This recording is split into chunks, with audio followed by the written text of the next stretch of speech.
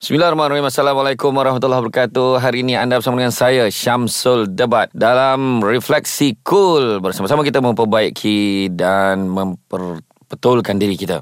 Refleksi diri kita. Kepada yang berada di Lembah Kelang, jangan lupa frekuensinya 101.3 FM, dan juga yang berada di Pulau Pinang 90.2. Jadi hari ini selama sejam kita akan kongsi ilmu untuk sama-sama kita memperbaiki diri kita dengan tajuk Lalai Dengan Dunia. Perangan lanjut selepas ini, teruskan bersama dengan saya, Syamsul Debat, RefleksiKool.